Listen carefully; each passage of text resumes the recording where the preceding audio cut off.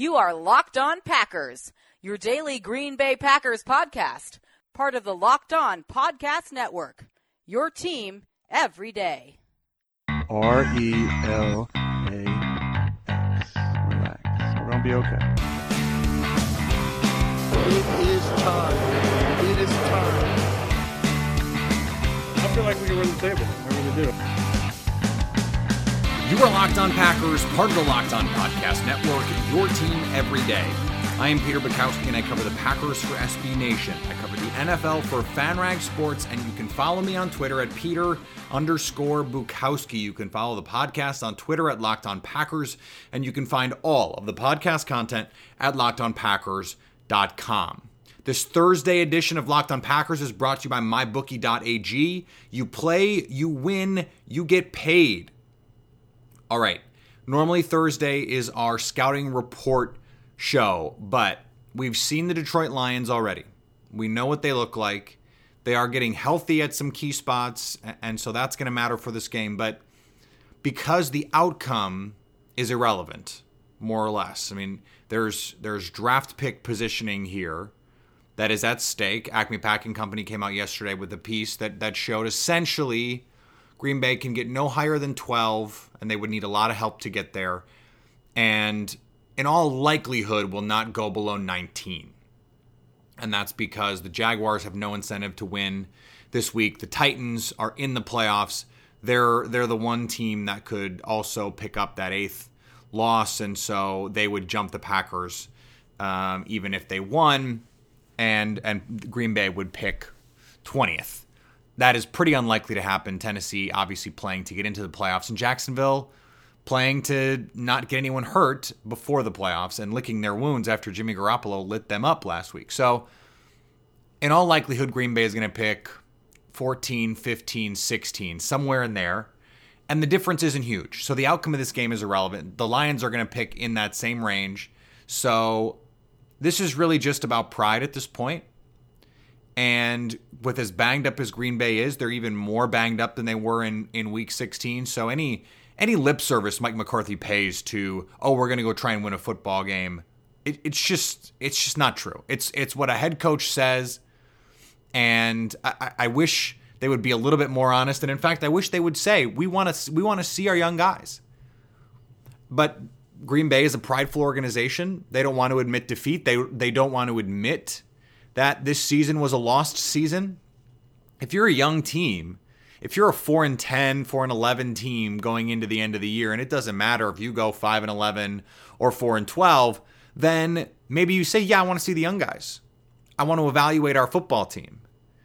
Mike McCarthy instead is going to say, we're always evaluating our football team. Now, before we get into the first topic here, I do want to point out, I mentioned this to a media friend of mine the other day. When Tom Silverstein and Rob Demovsky, who both cover the Packers with alacrity, but not with any sort of hot air, write columns saying it's time for Green Bay to dump Dom Capers, I think it's a fait accompli. I think this is it for Dom Capers. This is the last game that we will see Dom Capers coach the Packers defense. There's too much momentum in that direction and too many even-handed journalists, guys like Rob who know the team and wouldn't just throw out a column like that without having some sort of knowledge of what's going on in the inner workings of Green Bay. I don't want to put too much credit into that, but he is not prone to flying off the handle with hot takes. Now, that said, this is the worst season the team has had since 2008, and so maybe that has ramped up the take level. I don't know. But to that end, I wrote about this for Acme Packing yesterday. Against Case Keenum, and we talked about the defense earlier in the week and how much better they played than really they had any right to play, given their personnel and as well as Minnesota has been playing this season. But I went back and I watched the game again and I charted when Green Bay was in man, some sort of pure man coverage or nearly all man coverage. There's times when they'll play just Blake Martinez if he's the only linebacker. They'll play him sort of middle of the field in whether it's a spy role or if he's just he's got a running back in coverage and isn't going to blitz or whatever it is. We're talking pure man, zone, and then some combination, because Dom Capers is a big fan of combo coverage. That Clinton Dix near interception, should have been interception, was combo coverage, and it was combo coverage beautifully executed. I went on a long Twitter thread that used some clips and some GIFs and some screenshots from the game, and I hope you go back and take a look at that and its dissection of the game in a way that I don't generally do on this show, but that I do on Twitter and that I do on Acme Packing. So hopefully that is something that you can check out.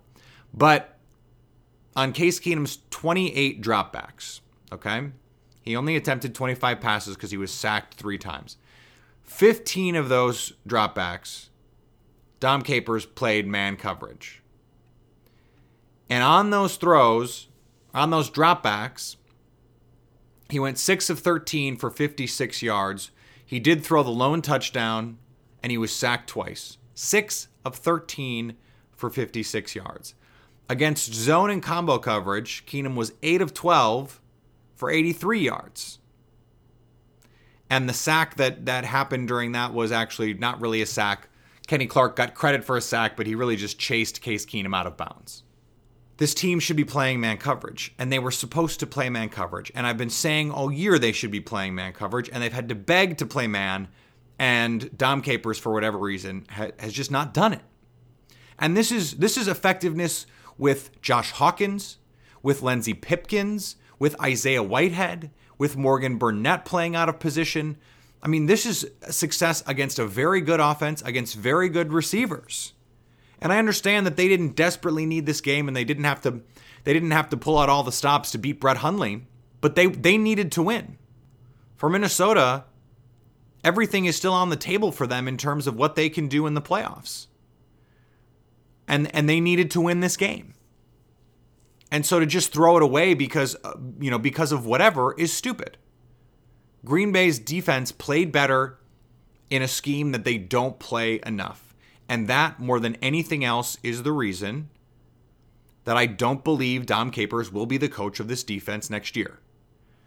Now, I recirculated the piece that I wrote earlier in the year about potentially going to a 4-3. I don't think that would take a ton of changes. I don't think it would take barely any changes, frankly, to personnel. I think Mike Daniels and Kenny Clark are both ideally suited to play 3 technique in a 4-3 scheme. I think Nick Perry would be better as a 4-3 defensive end. I think Clay Matthews would be better suited as a linebacker rover blitzer role. And Dean Lowry, who has had to play 3-4 end, has the athletic tools to be a 4-3 end. So I think when you look at this team, there is all of the makings there of a good 4-3 team. Now, if someone like Vic Fangio in Chicago becomes available, that should be a discussion, because I think he would be an enormous upgrade. I think he would maximize this personnel in a way that they aren't being maximized now. And I brought this up. There was a play, the one touchdown that Green Bay allowed was a play in man coverage. Josh Hawkins chases Stephon Diggs across the field on a crossing route. He's in great position, and Kyler Fackrell actually gets some pressure in the face of Keenum. Morgan Burnett comes late from the backside and forces Keenum to make a perfect throw. A perfect throw. And he did. And Stephon Diggs had to make a perfect toe tap catch, and he did. That's okay. The Vikings practice too. I would rather see this team go down in flames playing man than the garbage combo coverage and soft zone. I screen grabbed this. There was a play. The one play that Thielen made was a 21-yarder. The Vikings sent 2 guys out on a route. 2. Green Bay dropped 7 in coverage. You have to go find this screenshot on Twitter. Go to my Twitter at Peter_Bukowski. Find this screenshot. Or the article that I wrote about their defense. That's in there too. I'm not pimping out my work. I'm telling you, you need to see this screenshot. 2 guys on the route. 2 guys. Green Bay drops 7 in coverage. Neither of the Vikings receivers are covered. They're both open. 7 against 2, and they're both open. because that is the scheme. It's incredible. It's incredible. And it's just at a certain point, something has to change. I tell you every day about our Pro Football Focus Edge giveaway, so why haven't you entered yet? It's so easy. I couldn't make it easier for you if I tried. Your name and your Twitter handle in a review of this podcast on iTunes, and you'll be entered to win a Pro Football Focus Edge subscription. There is mountains, walls, mountain ranges of data behind the Pro Football Focus paywall. Player grades, player data, charting, tools, fantasy tools, NFL draft tools. It is all there, but you have to pay for it. I'm giving you the opportunity to not pay for it, and all you have to do is put your name and your Twitter handle in a review of this podcast on iTunes, give it a 5-star review, and you'll be entered to win. It really is that easy. Rather than going through the Lions roster player by player, this is a team that Green Bay is obviously familiar with. The fans should be familiar with it. TJ Lang obviously played for the Packers, and I talked to Ty Shelter yesterday about it. Obviously, the Lions fans got the taste of the Don Barclay experience, but this offensive line is getting healthy.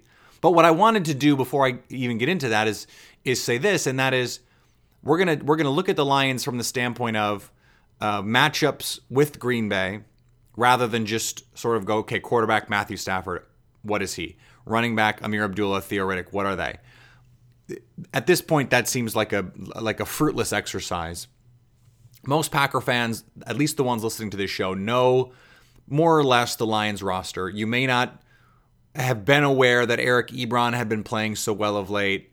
Obviously, if you listened to the show yesterday, we went over that with Ty. But this is still a Lions offensive line that has struggled to protect Matthew Stafford. Green Bay could not get a pass rush the first time around.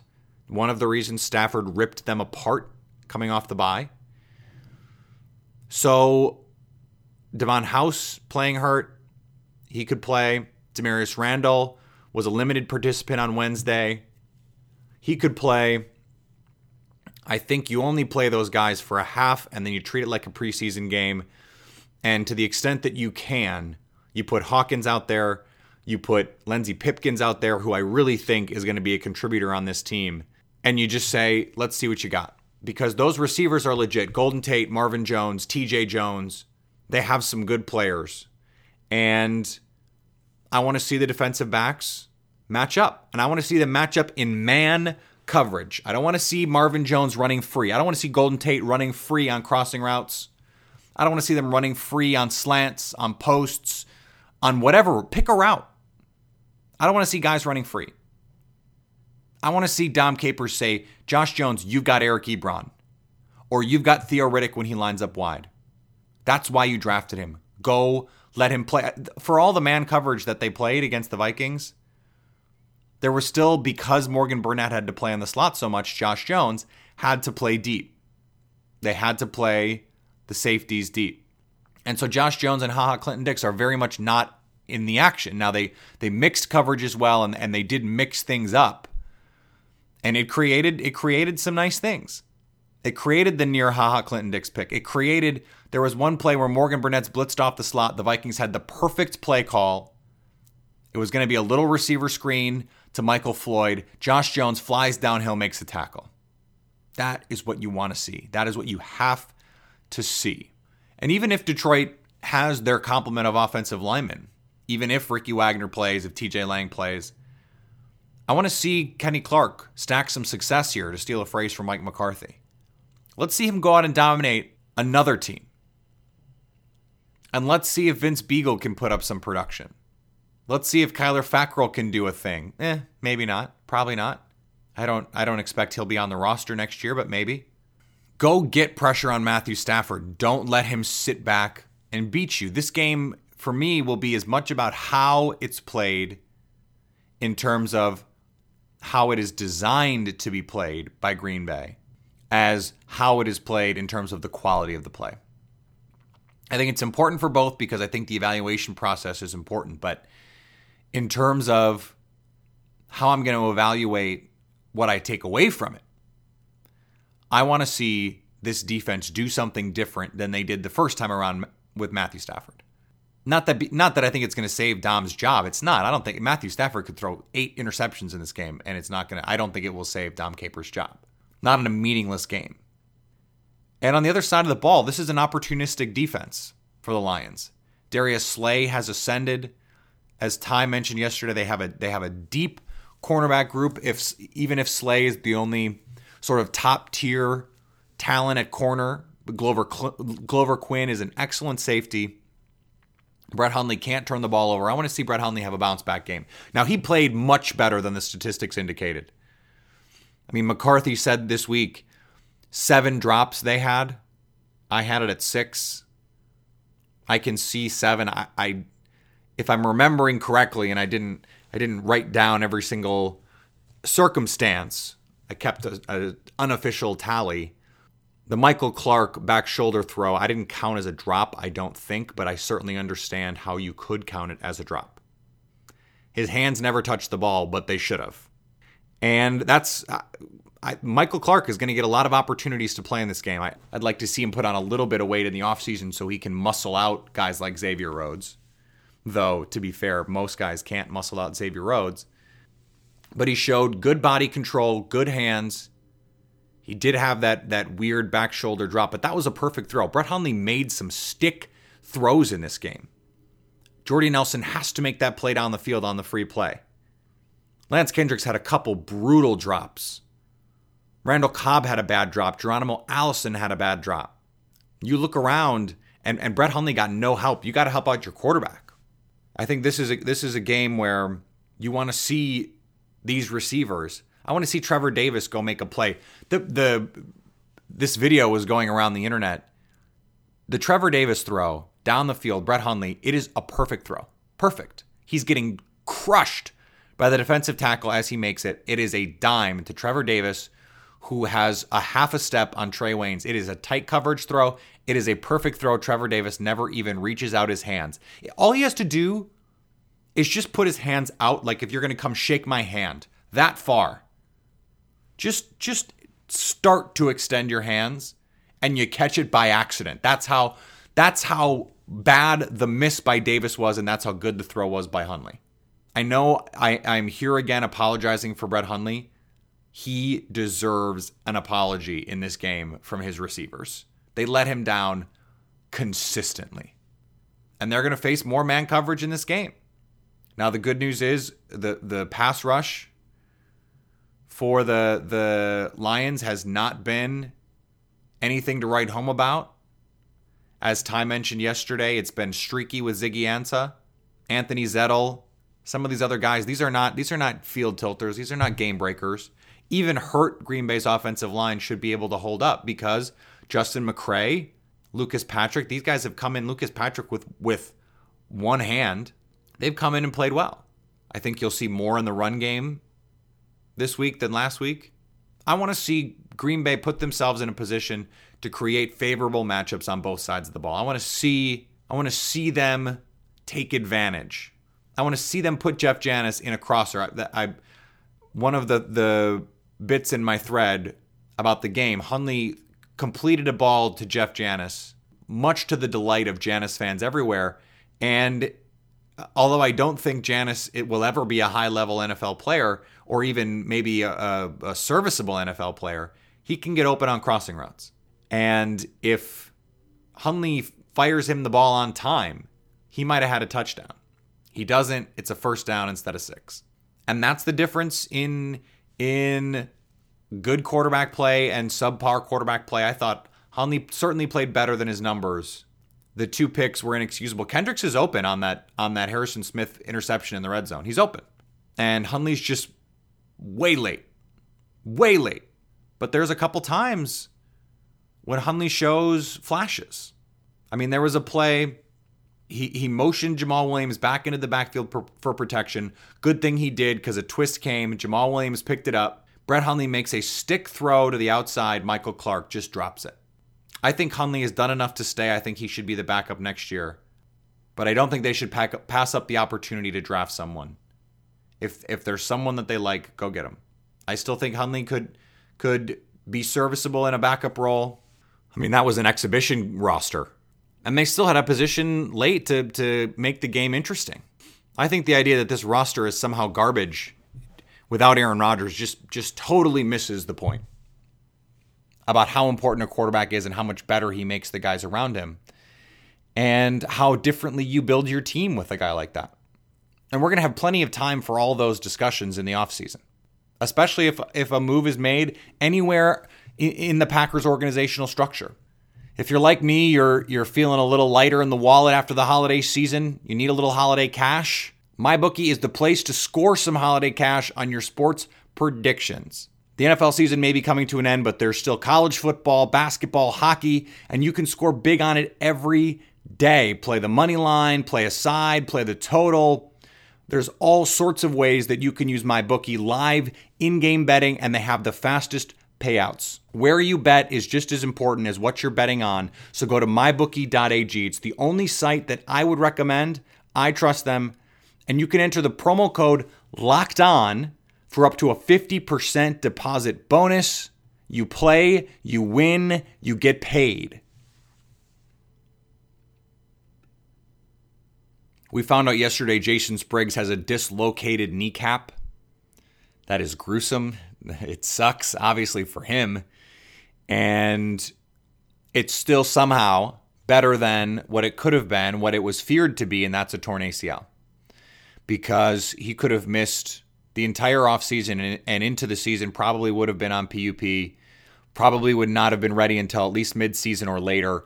And that is a huge blow to his development because he was someone that was playing better, still inconsistent, but was figuring out as he goes. I think this is very similar to the quarterback development problem that I've discussed with Brett Hundley. Offensive linemen, because practice is not live, and because they practice so infrequently in pads, it's so hard to develop these guys. And so it really is amazing what the Packers have been able to do, drafting and developing guys like David Bakhtiari, Corey Linsley, Lane Taylor. I mean, Lane Taylor was a guy who was seeing field snaps 2-3 years ago, and I'm going, what are we watching? What are they doing? What is happening? What am I watching? Why is he out there? And he's developed into a solid player for them. I mean, they take Corey Linsley on day 3 of the draft, and he comes in right away and plays for them. And I think you can look at Lucas Patrick or Justin McCray. If they needed them to come in and play extended time at guard or at right tackle, you're going to trust those guys to do it. I mean, the pass rush was not the problem on Saturday night. Brett Hundley was clean. David Bakhtiari manhandled Everson Griffin. Daniel Hunter was a non-factor in the pass rush. What they've been able to do there is incredible. And Jason Spriggs hasn't had as much time. He's been hurt. He's going to deal with this other injury now. He needs time to develop. And so the fact that he's going to be ready for OTAs, that he'll be able to go through that offseason, get that offseason work, that is a huge boon for him. And I think Lucas Patrick and Justin McCray have played their way onto this roster now. What does Green Bay do with Jari Evans? I don't know. I think he's played well enough, certainly played well enough to earn another contract. The extent of it and the money that they're willing to pay him, I don't know. I think they might be happy just saying, Justin McCray, this is your job now. You're our right guard. He's played well enough that could be a thing. Lucas Patrick too. I mean, the amount of times that Green Bay has had to go to backup offensive linemen, Kyle Murphy not included. It's weird because coming into the season, I thought Kyle Murphy would be the most reliable backup offensive lineman, and he ended up being the least. All of the other guys have come in and played better than him. And it's not totally fair because he played against Seattle in week 1. You play Michael Bennett and Frank Clark and Cliff Averill, and most offensive tackles are going to have a problem. And then you have to go to Atlanta in the Dome, and you got to worry about their edge rushers. And then you got to go to Cincinnati, and they have a good defense. And so it just it all snowballs. But the other guys played well, and so I think that's going to factor into how Green Bay approaches the draft. I've been saying that I think they're going to go offensive tackle or edge rusher in the first round. And maybe you just run it all back. And you say, if we have an injury, I'm fine with Justin McCray at tackle. I'm fine with Lucas Patrick at guard. I'm fine with you bring Jari Evans back on a reasonable deal. And maybe they don't have to draft or at least use a high pick on another offensive lineman. I think a receiver is the bigger question. Is Trevor Davis an NFL receiver? I think he's an explosive punt returner. He still makes too many questionable decisions returning punts, but he is explosive with the ball in his hand. Nelson is hurt now. Jordy, Geronimo Allison dealing with an injury, might not play. It might be Brett Hundley throwing at Trevor Davis, Michael Clark, and Jeff Janis. This will be an evaluation. Maybe Jeff Janis is valuable enough on special teams as a punt gunner that they can bring him back. Maybe a team is going to be interested in taking a flyer on his upside and seeing what he can do at receiver. Obviously, Green Bay doesn't feel comfortable with him. I know there's a lot of Packer fans who feel like he needs to see more time on the field. Aaron Rodgers obviously doesn't trust him. Maybe that's warranted, maybe it's not. But I'll be interested to see how these receivers look against this secondary and how Brett Hundley is able to get them the ball. There's going to be no excuses for drops, no cold hands, pristine indoor conditions against a team that cares just as much about winning and losing as you do, which is not very much. Everyone's trying to win a job. I think you have to play the young players because they're the ones most motivated here. They're the ones whose jobs are on the line. Jeff Janis is playing for a job. Jeff Janis is paying for someone to pay him like an NFL receiver because Green Bay's not going to do it. They're going to pay him like a punt gunner, which is what he is for them. And that's it. We will do one more Friday show of the year. I figure it's the last Friday, so we should do a show. It won't be long. And we'll just get you up to date on who's going to play, who's not going to play, if it matters, why it might matter. And we'll be able to turn our focus to the offseason. There will be shows next week in the new year. And I'll give you updates as we're able to discuss what the schedule is going to look like, how often we're going to do shows moving forward. That may change on a week-to-week basis. My goal is to give you some level of both a free agent view and an NFL view writ large. We're going to have to talk about the playoff games because they matter, but I also want to provide some insight on draft picks, and I'm going to have the guys who follow this stuff closely. I am very much in the weeds with the draft. I have already started watching prospects, taking notes.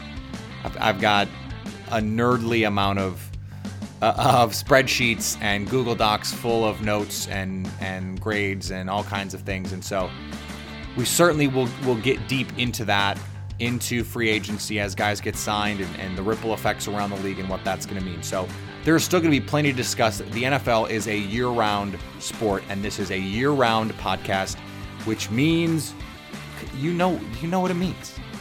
We're almost a full season through it. You know what it means. It means you stay locked on Packers.